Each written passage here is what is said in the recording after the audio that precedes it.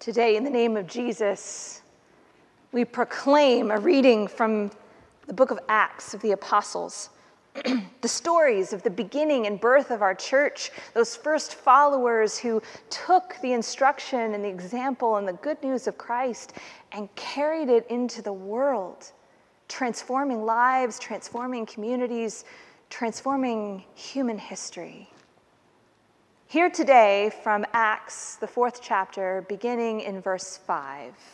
We'll be reading from the New Revised Standard Version. You can follow along in your versions or right here on your screens. The next day, their rulers, elders, and scribes assembled in Jerusalem, with Annas the high priest, Caiaphas, John and Alexander, and all who were of the high priestly family.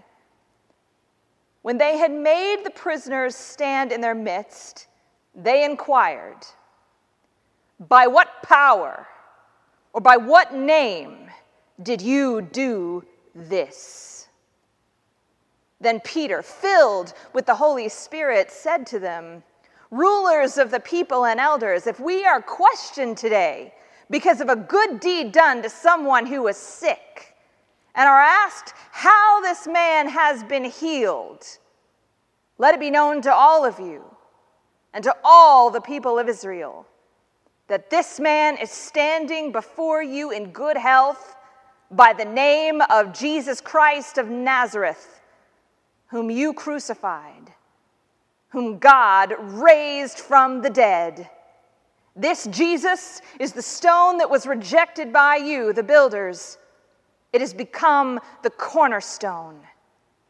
There is salvation in no one else, for there is no other name under heaven given among mortals by which we must be saved."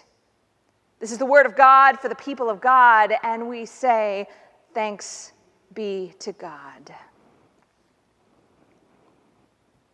By what power and by what name did you do this? Sometimes when we jump into these scripture readings for church, it's clear that there's a lot of context, a lot of backstory that we missed. We're kind of jumping in right in the middle of the trial.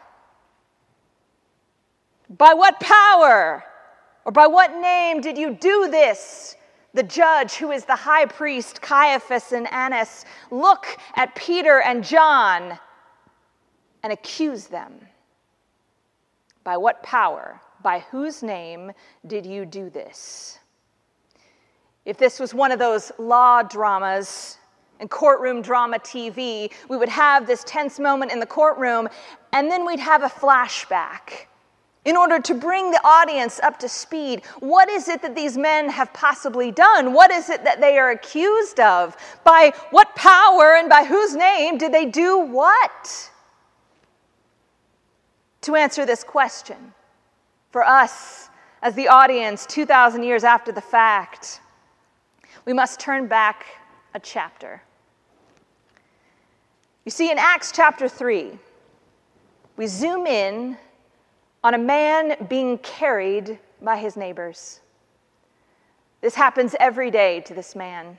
He is carried by a neighbor or a friend from his home and placed on the ground outside of the gate that leads into the temple grounds. This is his pattern. Each and every day, a neighbor comes by, picks him up, carries him literally to this spot outside the temple gate. And then at the end of the day, they pick him up again and they take him back home. You see, Scripture tells us in chapter 3 that from birth, this man was born without the ability to walk. His legs, his ankles, his feet, they're unable to sustain him for one reason or another. This is his life. Each and every day, wake up, get picked up, carried to the temple gate, placed down, so that he may spend all day begging for help, taking loose change here, piteous glances there, sometimes perhaps not even eye contact, in hopes that he can eke out a living for himself since he cannot work, since he cannot walk. all the time, his entire life spent dependent upon the charity and the pity of other people. Picked up and carried, picked up and carried. Peter and John are walking. They're walking to the temple with crowds and a group of disciples. They're going to the temple in order to teach. They're going to the temple in order to proclaim Jesus and to see if they can have any more conversations where they might be able to tell someone about who Jesus is and what happened to Jesus in his life, in his death, in his resurrection, and the good news that comes of it. And they walk by this gate, this fixture of the temple grounds known as the Beautiful Gate. It was adorned with gold and silver and ornate artistry. It was truly a wonder to behold this beautiful gate. And you contradict that gate with the condition of the man who sat below it. This man, unable to walk, trying to hold out his hand in hopes that somebody might put some money in it, or some bread, or at least look him in the eyes. Can we relate with this man? Have you ever felt stuck? Have you ever felt unseen? He's never walked. He has been reliant his whole life on other people to move him around. He is unable to bring about his own healing, his own transformation. He's doing the best he can. And he does have compassionate friends. Every day they carry him. Every day they show up for him. Every day they carry him back home. Every day people toss him loose change and alms. They do what they can to help him. They make it work within the limits of his reality. Nobody, not even him up to this point, has had the power to create or even imagine a different way of life for this man to live. What reality have you learned to live with yourself? What limits have you come to just accept for yourself? What limits might you even be enabling in someone else? Beloved, I would argue that all of us, to some degree, are struggling with a limit of faithful imagination for how different life could be from the reality in which we find ourselves. In this story, we then experience a crucial shift. You see it coming. The man sitting on the steps, his hand outstretched, Peter and John slowly approaching. You see, this is the crucial shift in the story when the reality of life meets someone who has experienced the Christ way of changing the reality of life. Where normalcy meets divinity. Where the way things are meets the resurrection of a new life. John and Peter cross paths with this man on their way to the temple. And they do something that few people have done before. They stop and they draw close. And we know that this man has his hand outstretched, but it's Peter who looks at the man and invites him to look back at him. And I want to focus in on this moment. I want you to see this picture in your mind's eye, because this is a real moment where a person in help extends their hands, and yet they do not have the wherewithal to actually lift their eyes. You see, those of us who are asking for help, it's a courageous thing to do. It's one thing to stick out your hand. It's another thing to have to overcome the shame and the mistrust that would allow me to actually lift my eyes and meet your gaze. You see, so many who have dared to ask for help have tried many times before and been met with judgment, been met with shame, been met with people they couldn't trust or promises broken. It takes a lot of courage to extend your hand. It takes even more courage to lift your eyes. Peter says, "Look at me." Those of us who desire to help. Those of us who desire to be part of transforming someone else's life. My friends, we've got to be willing to do the hard work of stopping, of inviting, and of taking as long as it takes to move past the shame, to earn the trust, and to make a genuine connection, to really get to know someone and to be known, because that, my beloved, is where the Holy Spirit does the Holy Spirit's best work.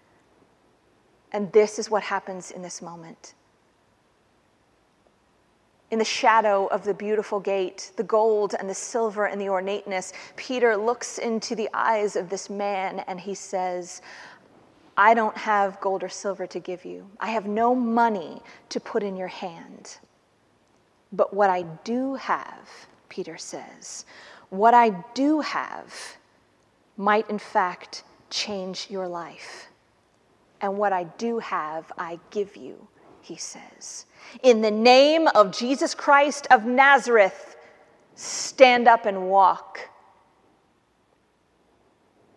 Peter then extends his hand back to the man. He takes his hand and helps him to stand. And this man, this 40-year-old man who has never walked a day in his life, Scripture says that strength came to his ankles and to his feet. Strength came to his legs. It began creeping up his body. And before he knew it, this man was not only standing, he was leaping and running for joy. He took off down the streets. He took off into the temple courtyard, and he began proclaiming to anyone and everyone who would listen that in the name of Jesus Christ of Nazareth, he had been made well. His life had been transformed. He now had a story to tell, a witness to give, and he was off and running, leaping to show the world what happened in the name of Jesus. Many were amazed. At the end of chapter 3, it tells us that over 5,000 people came to believe in the name and the resurrection of Jesus Christ that day. Never underestimate the power of your story of transformation to be a spark that transforms the lives of others. 5,000 people's lives were transformed that day by the transformation of one. But others were threatened by this story. Others were angry over the commotion that a lame man's uprising was causing in a holy place, a place reserved for worship, is being distracted by a man who has a witness to give. Ah, the irony of a place of healing be disrupting by a story of healing. They were also angry with the apostles, with Peter and John's crediting this healing to the name and the risenness of Jesus Christ. The Sadducees, who were the religious leaders of the day, you remember those stories from the end of the Gospels. These were the very ones who stood trial and held court over Jesus in his arrest and his persecution. The Sadducees did not believe in the resurrection of the dead. They certainly did not want to give any further credence to the man who was Jesus. This directly contradicted their beliefs and their teachings, and you better believe it threatened their power. So Peter and John were arrested and jailed and brought to testify before the rulers and the elders and the scribes in Jerusalem with Ananias the high priest, Caiaphas, John, and Alexander, and all those who were part of the high priestly family. And they looked upon these two gentlemen and said with accusation, "By what power and by what name did you do this?" Then filled with the Holy Spirit, our text tells us. Filled with the Holy Spirit, Peter begins to speak. Luke, who is the author of Acts, gives us our answer right away.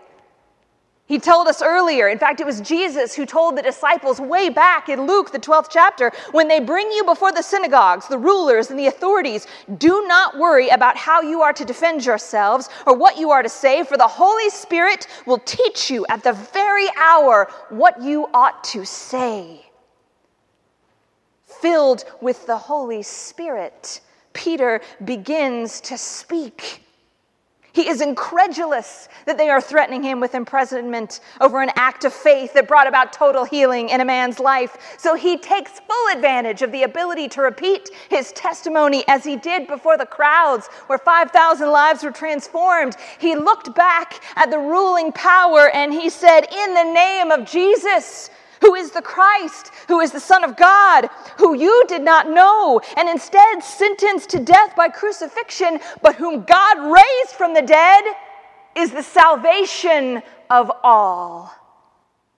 This is Jesus, he said. It was the stone that you rejected. You who are the builders, you rejected it. And yet Jesus has become the cornerstone of God's new movement in the world.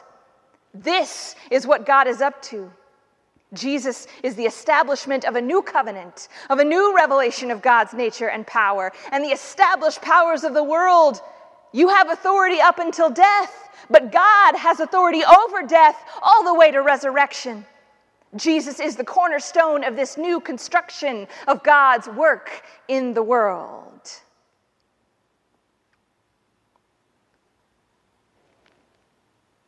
Peter speaks on behalf of Holy Spirit, and the authorities that be are speechless. How often, my beloved in Christ, do we speak with such authority on behalf of what we know Jesus is up to in the world? I make note that in this trial scene, perhaps someone has noticed that this encounter with this man who needed healing did not take place inside the temple. Instead, it took place outside, beyond the gates, in the streets. What can we as a church in the modern world learn from this beautiful example of our ancient faith? You see, this year, church buildings have been closed. Even today, this is the third time during this pandemic that I have had the honor and the blessing to preach for you, to share God's word with you. And this is the first time that I've been able to step foot in this building. It is a blessing to be back in the building. And yet, though the buildings were closed, beloved, the church was absolutely not. These last 13 months, the church, this one, all churches, have had unprecedented opportunity to follow the Spirit into the world, to speak the name of Jesus, and to see incredible, literal, physical, emotional, relational, spiritual healing. So today, I welcome you as guests again, those joining us for the first time, and I claim your presence in the name of Jesus. That is God's work between us. I welcome those of you who live far away, and I claim our reconnection in the name of Jesus. I welcome those of you who are sick or immunocompromised, and because of the faithful giving and innovative ministry of your church, can still yet be connected and be ministered to and join in worship. In the name of Jesus, I claim your health and healing and wholeness. For those of you who are at work, for those of you who are without transportation, for those of you who are a caregiver at home, for those of you who are unable yet to be with those you love, in the name of Jesus, I claim your connection to a faith community and to those who claim you as their own. For those of you who feel far from God, who carry anger and grief and mistrust, I welcome those of you who feel isolated in your faith or even in your exploration of faith. I welcome you for those of you who feel that this kind of life is foolishness. In the name of Jesus, I pray the power of the Holy Spirit over you, to dwell with you, to speak the words you need to hear. Jesus Christ did powerful work beyond the established gates of religious buildings. And now the disciples have picked up that mantle and are carrying it forward as well. And for those of us who've inherited that role, who desire to be followers of Jesus, who know what it means to experience healing in Jesus' name and want the same for others, this is our blessed work. Where has a Christ follower met you recently and spoken the name of Jesus into your life in a way that transformed you? A few weeks ago, I'm proud to say that I received my second vaccine. It is a gift for which I am very, very grateful. And that second vaccine, it was full of joy and gratitude. I got to tell you, I wanted to hug everybody. I didn't. I continued to wear my mask. I continued to wash my hands. I continued to keep space because I want to keep everybody safe. But my goodness, my heart was full of gratitude and joy. That was not the same with my first vaccine. My first vaccine a few weeks earlier was full of grief. I arrived at my vaccine site and there were long lines and they weaved all throughout the space. There were tons of volunteers, tons of masks, paperwork I had to present. It was just a lot of overwhelm. When the nurse finally placed the needle in my arm, she said, "Are you okay? Did it hurt?" And I remember looking up at her and saying, "It was nothing." But in my heart, I was crying because it was everything. I sat down in the waiting area. I was one of dozens that were there. Everyone was staring at their phones. You know, this is where we live. But I looked around the room. And I looked at all the people, and I was overwhelmed by the idea that all of us were receiving this blessing, that all of us had reached this point when there were many who hadn't, many who won't, many who wouldn't. I was overwhelmed by it all, and I began to cry. And a volunteer came up to me. Behind her mask and her face shield, I could hear her say, "Are you okay?" And I looked up at her and quietly tried to dismiss her. I could barely even make eye contact. I didn't want her necessarily to see the depth of my emotion. It felt very vulnerable to me. But she bent down and she looked me in the eyes and asked again, "Are you okay?" I realized she wasn't asking about me physically. She was asking about me emotionally. All I could do was shake my head. And she said, "Did you lose someone?" Did I lose someone in my house?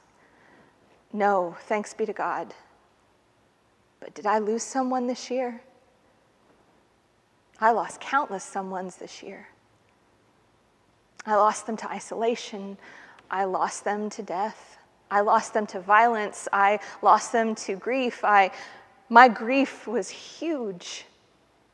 And all I could do was just nod my head vigorously. She then spoke to me about those she had lost, and she named them. She named her mother-in-law, Susan. She named her brother-in-law, Jim. And in that moment, she was with me. We were together in my grief, and she said to me, "Good for you for naming your grief and for being honest about it. There is so much power in naming it for what it is." There is so much power, beloved, in naming your grief for what it is.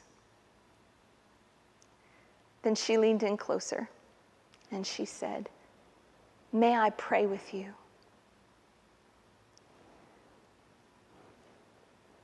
My friends, I pray with people for a living. And for the past year, I have prayed with people via Zoom and by phone. I have prayed with people from a distance. I have prayed with people, for people in the quiet of my own prayer closet. It has been so long since I have prayed with someone. And she offered prayer over me. My beloved, to receive her prayer in that moment was one of the greatest gifts I could have received. And I could tell she didn't do this professionally. I could tell this was not something she always did or readily did in her role as a volunteer. In fact, I could feel her nerves. I could feel her anxiousness. I knew as she continued to pray and continued to pray and continued to pray, I felt her angst rise as she neared the end of the prayer. And I could tell, I could feel it in her spirit that she was trying to decide whether or not she would speak a name over me. And I am so grateful that she did. As she closed her prayer, she said, "In the name of Jesus, we pray. Amen." We have said far too many names this year in grief and in remembrance, claimed far too many names as a cry for justice and equity and mercy. We have said far too many names remembering as opposed to being with. In that moment, at that threshold, I thanked all the scientists and doctors and medical workers and first responders, all those who had helped those of us sitting in the waiting room get to that point. But in that moment, when she spoke the name of Jesus over me, I knew that that was the reason my life had been transformed. That was who was claiming life over me, and that I had hope because Jesus resurrected from the dead, and all manner of things, all manner of powers, all manner of healing can be claimed in the name of Jesus. I claim that name over you today, beloved. In the name of Jesus, I claim for you hope. In the name of Jesus, I claim for you healing. In the name of Jesus, I pray for you community. In the name of Jesus, I pray and claim your freedom. For the same name that was claimed over us today was claimed 2,000 years ago as well. May we all stand up and leap for joy. For in the name of Jesus, we are healed. Amen.